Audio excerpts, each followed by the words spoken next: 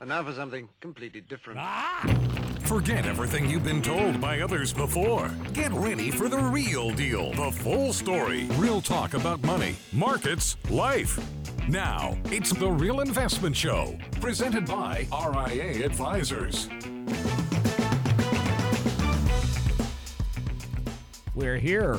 Welcome to Financial Fitness Friday. I'm Rich Russ Rosso, here with John Penn, CFP's Squared. Thanks for being with us today. I feel like I'm barely breathing. A lot of coffee this morning on a beautiful Friday morning. There is not enough coffee this morning. I said, we were talking before the show, you may see me just pour a cup of coffee directly over my head. I just take a shower and some coffee this morning. I'm sure the ladies on YouTube would really like that. Come on, man. Yo, I feel so good. Thank you. Come there on. it is. Come on, ladies. I do need some cream and sugar. It's going to be one of those shows this morning, folks. Brent's already shaking his head, and the music doesn't even stop yet. I think he's trying to keep us covered. Oh, man. So yesterday was sort of a kibosh for markets. We were squishy. Squishy's a good word. Dow futures today are sort of squishy, too. Futures up 34 on the Dow, NASDAQ down 29. Of course, every word Powell says, that's what it used to be fundamentals and cash flows and all this stuff. Now it's just what the Fed says, of course. So Powell yesterday was talking about that. Hey, the Fed is more likely to tighten policy than to ease. And I have been in this little camp, very little camp. Me and Larry Summers playing checkers in the corner, crying like little girls, that the Fed was going to raise rates again next year. And I am still in this camp, even though everyone's talking about the Fed lowering rates. And I do think it has to do with the obstinate consumer. We're going to talk a little bit about spending habits lately, spending into oblivion, as I call it. We have consumer sentiment out, 10 a.m. Eastern time, which probably is on the M index of miserable. And the more miserable Americans are, the more they spend. So we'll see how that plays out. You are seeing, if you look at the wage growth tracker from the Atlanta Fed, sure, median wage growth is off its high from 2022, but it's still very, very stubborn. It is not falling at the rate it probably needs to. And with the labor market still tight, my thought is the Fed has one more rate hike in it. Or at least the market has to stop believing, John, that the Fed is really aggressively going to look to lower rates next year. Maybe that's true, but I just don't see it. And again, everybody's guess is as good as mine. When I look at wage growth, when you go and just social science, economics, we all have opinions on it. We live in the soup, right? Go drive around. There are still wanted signs around. There are still jobs that are needed. There are also companies that are holding on to workers longer because they need them. So that wage growth tracker is not falling, I think, as quickly as it needs to. And it has a long way to go before you get to where it was when the Fed's target was 2%. So I think it's going to be the rate of that velocity change, John, next year. If the consumer, unless is exhausted, which does seem to be close to the case. But just when I think the consumer's out, it's like Rocky. They come back. Like in the 10th round. Yeah, right. Pound for pound there. Too, like what you were saying earlier, Rich, with kind of all eyes on the Fed. What is the Fed going to say, and then how is the market going to react to that? For a while there, and it's still this way too. I mean, it was like all eyes were on the yield of the 10-year Treasury. Yes. Right, and so And we did have a spike in that yesterday, didn't we? We did. Yeah. So, but it's pulled back a little bit. It's, where is it this morning? I think it was around 4.6 the last time I checked. 4.6 or so, yeah. So yields have pulled back a little bit. So, investors out there, you've seen a little bit lift in your bond prices. Last week was a good week in the market. You had strong equities last week. So it kind of makes you feel good as an investor. And boy, I kind of, my accounts are growing. So maybe I should go out there and spend a little bit more money. Right, so there's that psychology of that there too. So, to your point, just when you think maybe the consumer might not be spending as much, these yields coming down, and if there's still a robust equity market, that's still in your camp that kind of tilts to the Fed possibly raising some rates.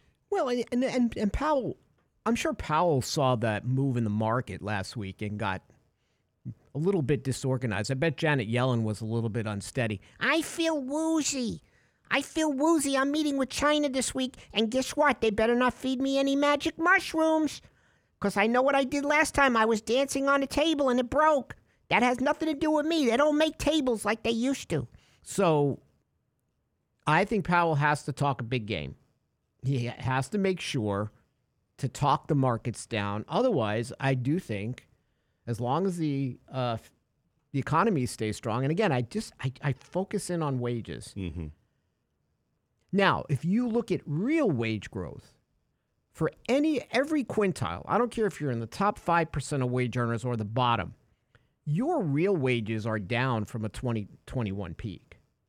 That does add to consumer sentiment and your misery index. But believe it or not, Bankrate does these surveys on. I think they do a good job because they have a wide swath of the economy that use them, right? It's not just the upper level. I think they get some good median kind of data. Only about 20% of Americans increased their emergency savings this year.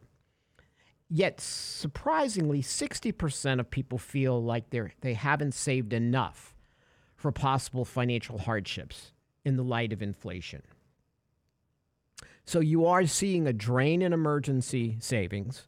We're going to talk a little bit later about credit card debt, right? These interest rates we have not seen in our lifetime. The national average annual rate, APR, on all credit cards is a record 20.72%. Again, that's just average. We know where store cards are. We know what your rate is probably. Closer to 25, 26%, right? So yet, and outstanding balances are close to $6,000 for revolving credit from the Federal Reserve report. So people are spending, and I do think it's because, John, they feel secure about their jobs. They do. They feel like they can't lose their jobs, even though they're not job hopping like they were. They just feel like their jobs are secure. So I think the Fed has to continue to press on this nerve. For now, it's language.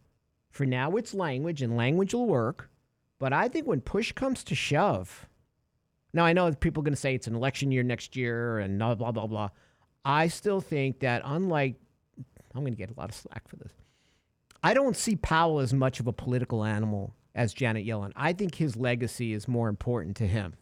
I don't think he wants to be an Arthur Burns. I think he wants to make sure that he is the one that gets this thing under control. Alcohol stocks to go with the misery index. That sounds like a good country song. Alcohol and misery go together like me and my magic mushrooms. We'll be right back. Life is an illusion. Can't you see that love is everywhere? Step into the confusion. Can't you hear the sound that's in the air? It's rock and roll. It's rock and roll. It's rock and roll. It's rock and roll. It's rock and roll. It's rock and roll.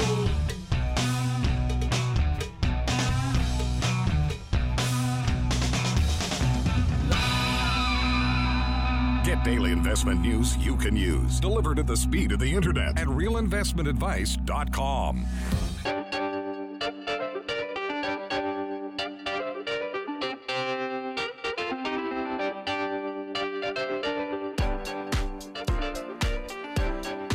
I don't don't understand. I'm seeing on YouTube that they're saying that John Penn was doing a Janet Yellen impression.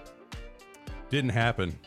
I can't do that justice. Okay. It would be like a Barry White version it of would Janet be, it'd Yellen. be like Janet Yellen with a chest cold, wouldn't Yeah, it? it'd be like, it's like Janet. I'm Janet Yellen. You kind of sound like you have COVID. I'll tell you, Janet would be not yelling. She would You know, not be. Janet's voice has to be high-pitched and grating, sort of like mine. So you have to keep that in mind. Can't be low and baritone and be resonating. Give me your music requests, ladies. You see the ladies at home raising the bass button on their radio dial. Bass, bass, Whatever. tomato. It's all good. You call it bass, you call it bass. I don't know. Maybe I'm thinking of fish this morning. I don't know. Yes, I'd like to be in a stream like Danny is somewhere right now. He is, right? I don't know where he is. He disappears. I think he goes like, today's Friday. I'm going to go in the middle of nowhere, Texas, just to avoid him. We're gonna have a new show called Ratliff Avoids Rosso coming up next year. Kind of a, where is Ratliff? Where is Ratliff? Where's Ratliff? That would be a great show. So these bank rate studies really are very good. So this is what's disconcerting to me. People are carrying more debt for longer periods of time. So 6 out of 10 cardholders who carry a balance have been in credit card debt for at least a year. That's up from 50% over 2 years ago, according to Bankrate. That's because when we were sitting at home and we were building up all those wonderful coffers, those cash coffers, and looking at that savings rate, I thought I was one of those jerks who thought, oh, people have learned a lesson, John. They learned a lesson, and they're going to go ahead and they're going to save more. They understand they need to save for a rainy day or put the financial vulnerability cushion, and because bad things happen. Nope. Drain those, go right to the credit cards, keep your outstanding balance. And again, we're looking at fairly robust retail spending season. It's here. It is Hard here. to believe. I saw a Christmas tree I was driving and there was one in a window. I was like, oh my gosh, it's here. Saw there's a neighbor in one of the houses in the neighborhood that has the leg lamp from A Christmas Story. Yeah. It's about this time of year. You see it glowing in the window. It's like, man, I can't believe we're here. But that is the sign right there. It's like when you see the leg lamp. John moves a chair to his window so he could see it across the street. Yeah. My wife, Shauna, what are you doing, honey? Nothing. We live in Houston. That leg lamp's a weapon. It is a weapon. How'd you keep the robbers at bay? Leg lamp. That's all you got to say. Leg lamp. That's still a great film. So now you're coming into holiday spending season. We always talk about this. It's a little early to talk about it, but hey, it's already here. Do you ever see when people put those blowies on their front lawn, and it's the Thanksgiving turkey, and the Santa Claus is flat on the ground, and the turkey's over it, and they put a sign up there, "Wait your turn, fat boy." I like that. Yeah.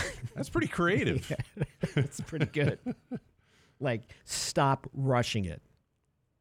But it is a good time to sort of put your budget together for how much you're going to spend. I keep track of that every year, so I know how much I've spent, what my trend is. Unfortunately, I never go backwards. I don't go forwards with such velocity, but I never really go backwards, although the tickets to Santa's Wonderland really brought me over the edge. The Santa's Wonderland, which is a place in College Station that used to be this really campy, cool little place you used to go for fun and low cost. And I was taking my daughter there for 20 years. Like, when she was young, I found it just by accident. Now, it is an incredible business. It has to be next to Buc-ee's. It has to be one of the most incredible businesses. So how much do you think, John, I'm going to give you an idea. You're going to come up with a cost for me. Okay. 2 adults, 3 children, entrance, parking, some stuff I'm moving ahead of the line. No none of the special stuff. None of the hay rides or anything like that. But just the basics. How much do you think that costs? So did you have to? Is there like priority parking where you have to? Yes. Yeah, Yeah. okay, Well, so- you have the reindeer lot. You have the Prancer lot. Then you have the Scrooge lot, and that's The Prancer lot. Yeah. You say we're gonna prance. Yeah, sorry, I couldn't help. you got It's to Friday prance morning. you got to prance to the front, but it's still closer than the Scrooge lot. I think Brent's on the floor right now. Yeah, Brent is. He just so let's see. So with parking, I $450. $620. Okay. Yeah, I think I would prance. I think I'd prance back to the Prancer parking lot after that. I'm telling you, I'm Well, look. going to get the most out of every penny that night. Just put it. Hey, do it. Just I'm put going it to on be your there credit from card. the open to the close. Right. I mean, hey, I just got. I'm sitting on Santa's lap. I'm pulling his beard. Whatever I'm going to do. I'm gonna go home with a light fixture from the displays. I am going to make the most of those tickets. So did you, so I you And you don't even go into the gift shop yet. oh my gosh, you're going to be. It's That's going to be another it'll and be a food, grand. and food. It'll be a grand. It'll be close to that. Yeah. Well, look, I just got my mailer this week about a credit card promotion, new credit card with a rate of 29%. That sounds like a deal. You want to use that? Oh my goodness! I'm So telling really, you. $600 just for $620. Wow. And by the time you get the hot chocolate and you go through the hayride and all the other stuff, you're talking about probably close to $900. And I would imagine, I mean, with your experience of going there before, it's usually packed, right? Yes. I mean, yeah. how many people you think are going to come and that's the through there? thing. It's packed. It's packed. And I'm like, how do people do it? How do people do Mm-hmm. it? Because this used to be some fun, low cost way to keep the kids entertained. I used to bring my kid there, sit her in front of the fire, and go have some eggnog, and then come find her later. And she's like, "Oh, pretty fire, pretty." She never went in it, but and then they had all the little shops. But now they have built it out.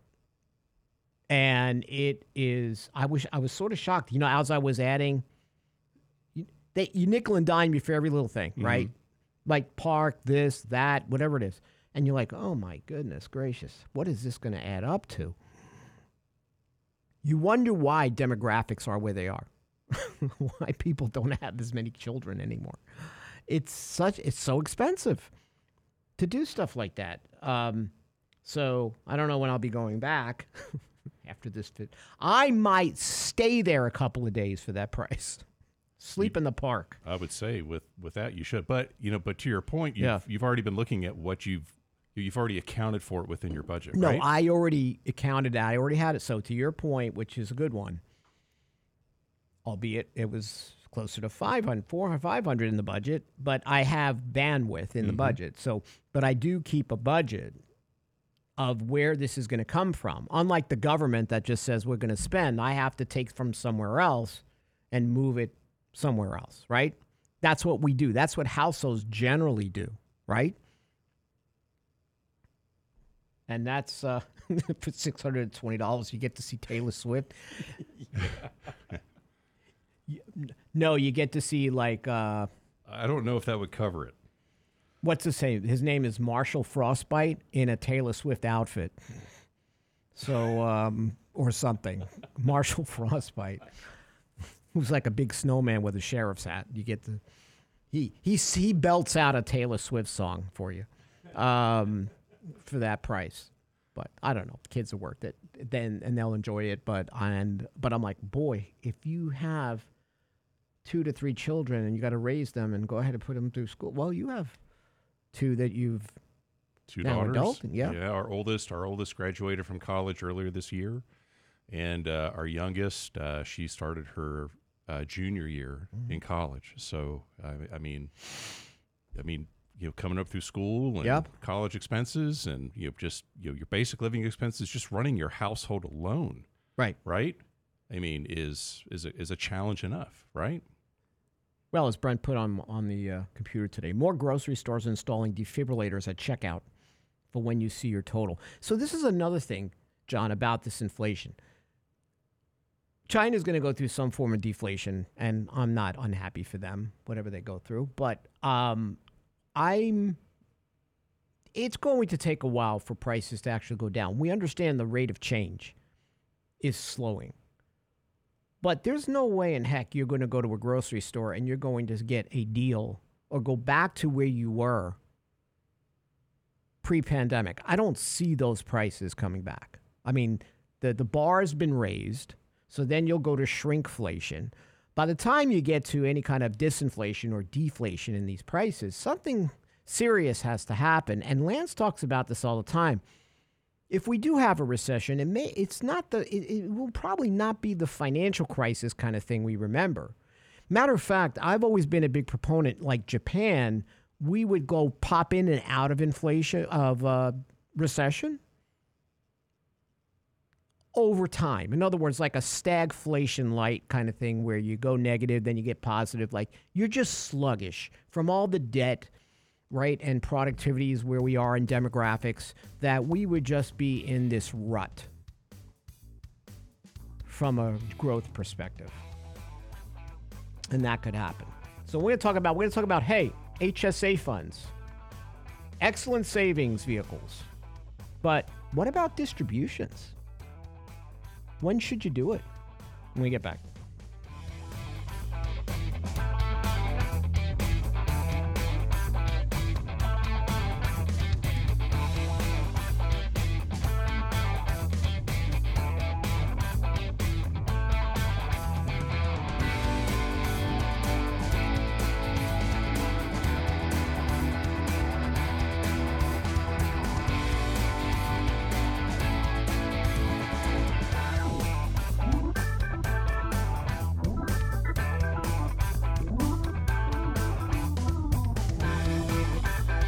The Real Investment Advice blog. It's required reading for the informed investor. Catch it today at realinvestmentadvice.com.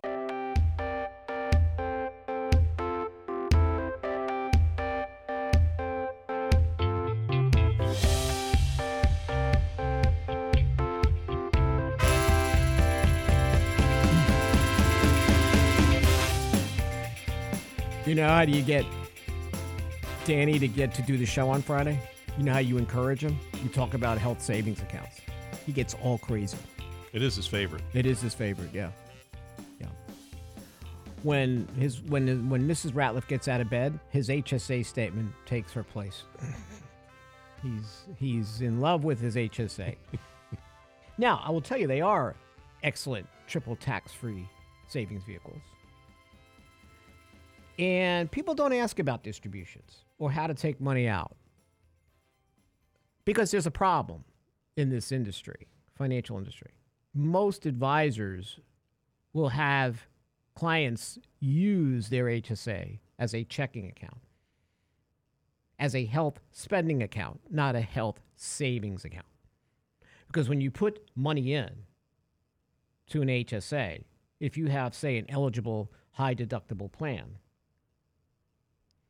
you can put in over $4,000 for an individual, over $8,000 for a family. It's substantial.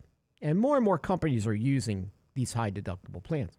But the beauty of trying to do this, and again, many companies, John, because they're going to save costs, they might even put a little bit of a match in there, an incentive for you to go with the high deductible plan and contribute to the HSA.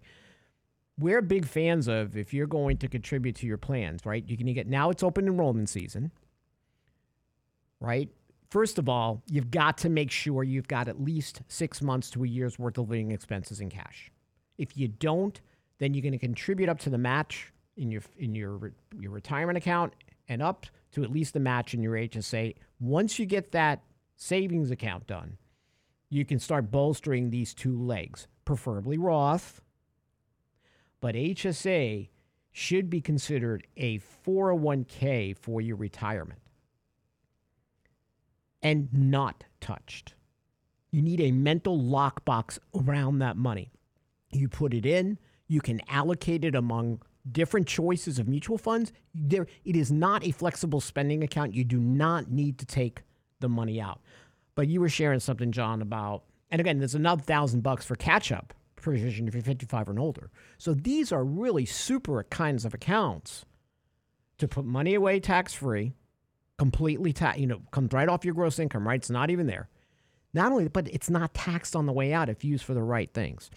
But we have to teach our kids and our grandkids when they get that open enrollment to not ignore that health savings account and to make sure that they're looking at it as an equal contribution to what they're doing in their retirement account. Don't you think? Yeah, and those qualified the distributions that can come out tax free for qualified medical expenses.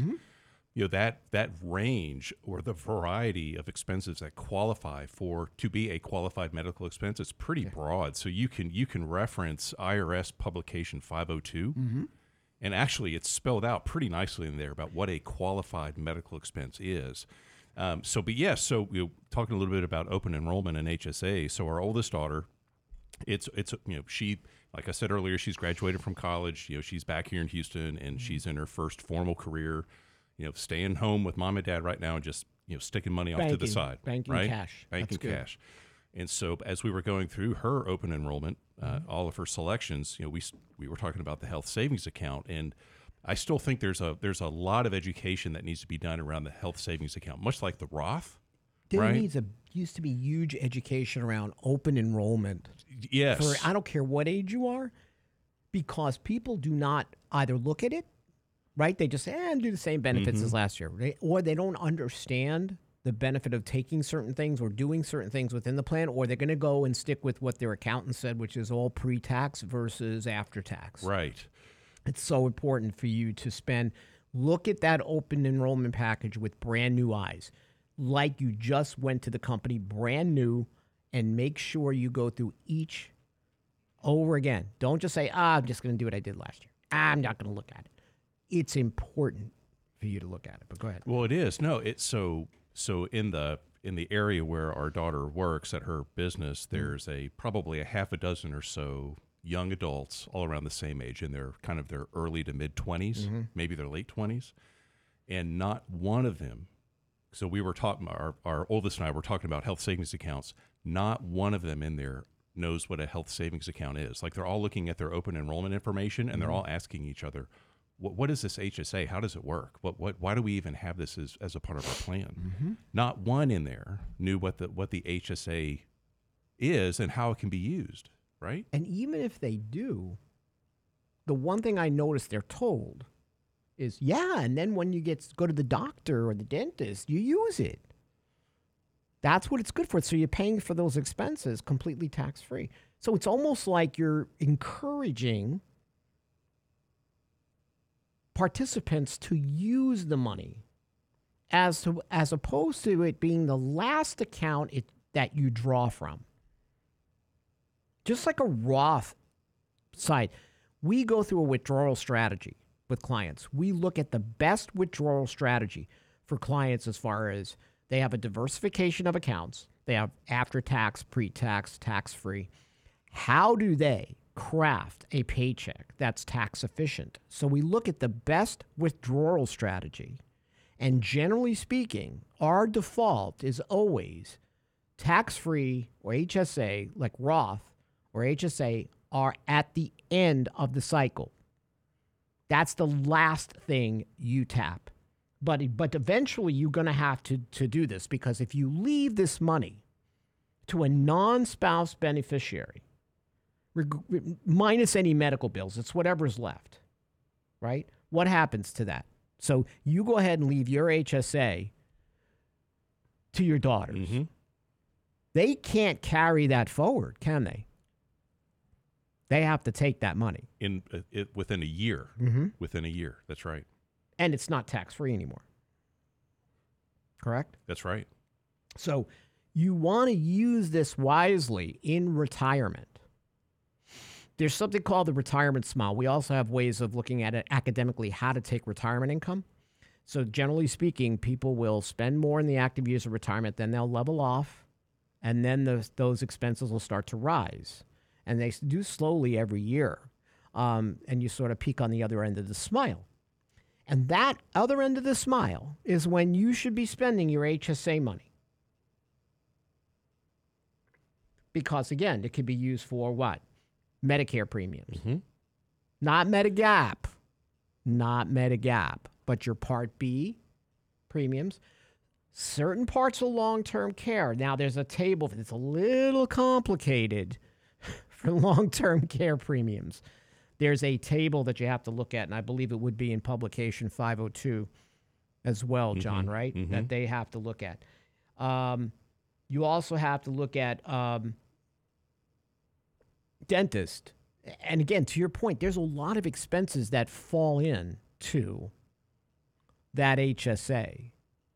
Like I've had clients that now they're sort of on that other side of the smile, and they're healthy, but they're going for operations and they're doing some things, and they go, Rich, should we tap the HSA now? Yes, that's what this is for. Now we're going to work on draining this. But they have a nice nest egg. They haven't touched it overall, and that's been perfect. So keep that in mind. Also, if you go on Cobra, you can't use this HSA for Cobra. People think, well, I could pay my medical premiums, healthcare premiums under Cobra using HSA. I can't. So don't do that.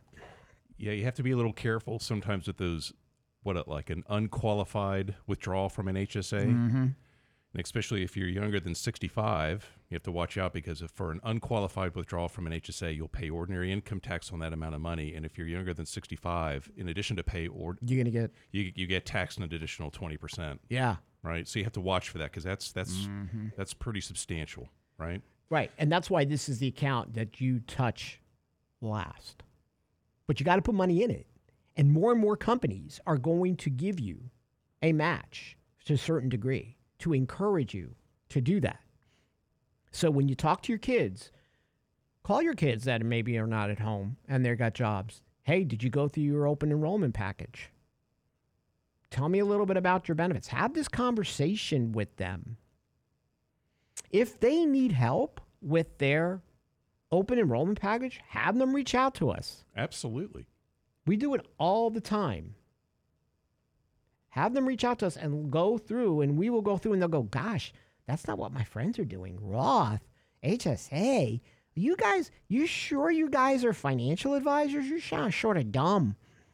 Yes, we're going to give you the unorthodox, proper information, because you're not thinking about your retirement, but we're thinking about what you're going to be spending down the road. So that's why it's important to look at this and understand what HSA funds can be used for. Now, there's always going to be some cash that's left in an HSA. In other words, you're always going to have, when you allocate some money will always be in cash just in case you do need to use it to pay for some of your expenses. That's okay. When we get back, we're talking about what would you give up to secure Social Security? When we get back, Lance Roberts' favorite topic when we return.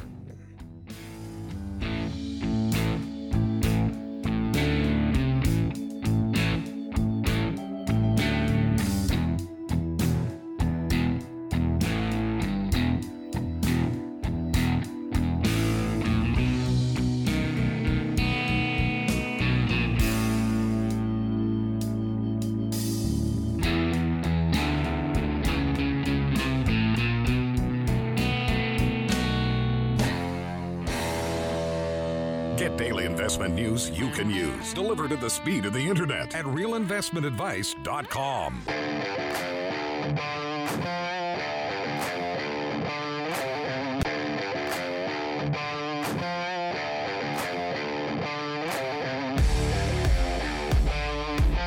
Listen, Gordon, on the YouTube channel, you are onto something. We need VHSAs, veterinarian health savings accounts, because those costs are through the roof. Or woof. Through the woof. Woof. Sometimes I bark like a dog in the corner after those magic mushrooms. And the Chinese just laugh at me, but they take me seriously. That would be a great benefit of VHSA. We had one of our little fur babies at the vet literally about 2 weeks ago. Yeah, just what to did that cost do you? some diagnostic. And As soon as you hear diagnostic, it's like, we need to take a little blood work. Okay, hold on. Let me get my wallet out. All right. But it was like, so there's some teeth cleaning coming up. And the vet asked, they said, well, do you have pet insurance? And we said, no, I don't have pet insurance. And pet insurance doesn't even cover half that stuff. yeah, and then we disclose on our little fur baby, she wrestles with a little bit of pancreatitis every once in a while. And when we said pancreatitis, he was like, well, that's a pre-existing condition. She's probably at high risk. I was like, are you kidding me? It's like, really? Where are you, veterinarian lobbyists? Get out there. VHSA. Goodness. Gosh. I mean, as soon as you hear the D word, diagnostic, you got to sit. That's right. I guess I'm not going to eat today. Here you go. And I'm going to give you my wallet so we can just pay this instead. You ever talk to the old time Texans? I mean, I love Texas. Back in my day, we just let the dog and ate gravy train, and the dog lived, and we didn't care. Got a big thing on his back, and we let it sit there. It got big, and then it was fine. Yeah, they fed it biscuits and gravy for breakfast every morning. Yeah, what are y'all doing? So it is different for animals today. It is very different. Do you have pet insurance, Richard? So I had pet insurance, Yeah. and it was $30 a month, and for 3 dogs, that was $90. And then I kept sending bills in, like, well, nah. Then the deductible started to go higher and higher, and then ultimately it was becoming $200 a dog, $600 a month. So I said, I am canceling this. Like, this is ridiculous. You guys are out of control. Then they sent me a whole thing back about, we're sorry about the loss of your dogs. We know how terrible of a time it is for you. I'm like, you not only you raised my premium, you killed off my pups. They're just sorry about the loss of the revenue. That's it. Yeah. We're sorry for your loss. In premium. Yeah. I mean, who's going to do $200 a month just for each, if you have multiple dogs? It's not. You just put the money away into a savings account, sock some money away every month, and that's your pet insurance. It used to be pet insurance was affordable and you could understand it, but now because of the higher veterinarian costs, you've got to do a lot of homework on pet insurance. Well, and because people were using pet health insurance, was that a factor in the veterinarian's fees going up? That's possible. I mean, think about it. Mm-hmm. I mean, you would think that's also the reason why those premiums have gone up. Because that's what happened on human health care. Right. And I'm thinking it's following sort of the same lines on health care for animals. It's not cheap to go to the vet. I get that for a dog. It's just not. I mean, and you got your kitty cats out there too. Oh, and now. your kitty cats. That's not cheap. The reason I mentioned that is client that just earlier this week we were going through her financial plan, and part of you were talking about those financial vulnerability cushions. Every month she sets some money aside into what she calls her pet fund, where it's just money that she's setting off to the side because she had pet insurance at one point, but then she canceled it, but now she just sets the money aside for that potential expense. She is very wise. Yeah. Peter goes, the reason vet costs exploded is because everyone is soft and insane. It's a dog, not your kid. Listen, listen, Mangano. Rosso's talking to Mangano. I'll meet you in the back later. All right? Meet you at the schoolyard.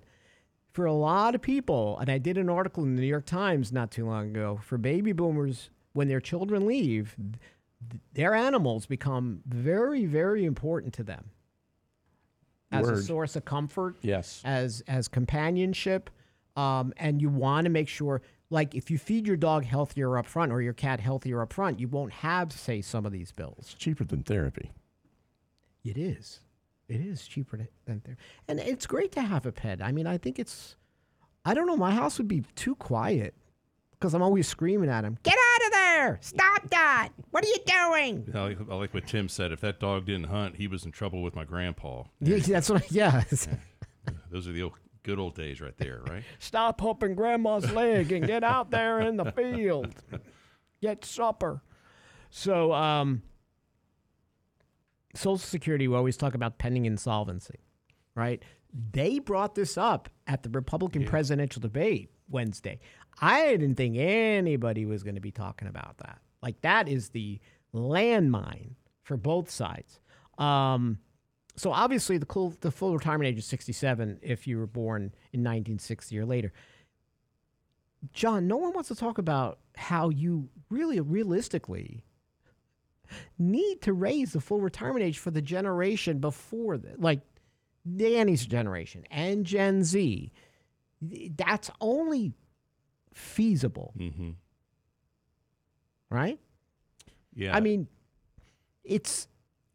you have to look at this system and tweak it for the population and how things are moving forward before you do run into a crisis. And the problem is you can't just take it away or cut it because we have done a lousy job for retirement savings, and that has become America's pension. That wasn't the goal of Social Security when it was created, but it is what it is. And even the wealthiest of people, and I'm not talking about uber wealthy, I'm just talking about people that saved their lives, they saved their whole lives, they did all the right things. That Social Security becomes an important guaranteed income stream, especially when markets haven't done anything. And markets haven't done anything. If you look at the S&P 500, in almost 2 years, you haven't hit where you were before, right? What was the S&P a couple of years ago? 4,800 or so, right? Guaranteed income becomes more and more important, and we know where pensions have gone. They're gone for the most part. So you do have to, like, both parties have to, like, stop looking at this as a political football because they are dealing with people's lives, and tweak the retirement ages. So Nikki Haley said, what? We're going to change the rules. We changed the retirement age for them. Those have been promised, should keep it. But you have to start this discussion. One party will bring it up and then the other party will weaponize it. But you do have to look at this as, or at least create some form of hybrid public-private pension system that where the money is locked away and used as some form of guaranteed income stream, because it's just a fact of life. You can't have it go away, and you can't cut it because, again, too many people depend on it. I don't really know what would happen. A lot of people would be living on Lance's front lawn, and he's a get-off-my-lawn guy. But he's going to be overwhelmed by people on his So I was lawn. surprised, too, that this actually came up in the debate. Right, because it is it's like that landmine that you're talking about, and I can see where it makes sense raising that full retirement age for maybe that younger generation. Because I can't tell you how many folks we all visit with where they're about to take their Social Security or they're currently receiving it, and they're really worried about it being means tested or being reduced, and what is the viability of their Social Security income. So I think raising that full retirement age, at least they're talking about it. I don't think a specific age was mentioned yet, but something else too.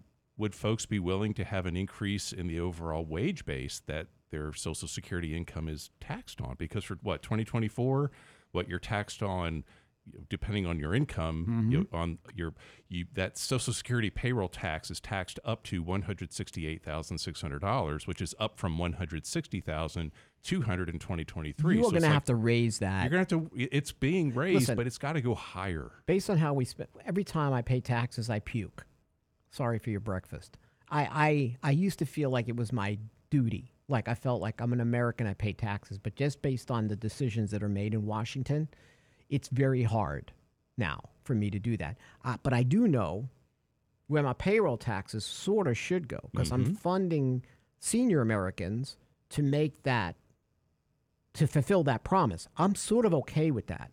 So I do think that you can look to raise that payroll tax and tweak the full retirement age. For me, it's 67. For John, it's, 67 for you. What if you just went to, so if you were born, say, 1970 or later, right? You go ahead and tweak it to 68. I know it sounds like I'm just tweaking the thermostat. It makes a difference. That's not a big change. And if you want to make big changes in the future, start with the small one. Just based on mortality tables and how long people are living and how long people are working. Tweak it. 70 year. And no, I don't hear any of that kind of like someone saying, listen, if you're born after 1970, we're just going to go from 67 to 68. Yeah. Make it clear so the other party can't politicize it and weaponize it. Clear, concise, straight to the point. You can't argue with what I'm giving you. 70, born in 1970 or later, 68 is the full retirement age. Go ahead and weaponize that. It makes sense based on what you did for those born in 1960 or later. That's all we got. Thanks for sticking with us. Lance back on Monday. Have a great weekend, everybody. Take care.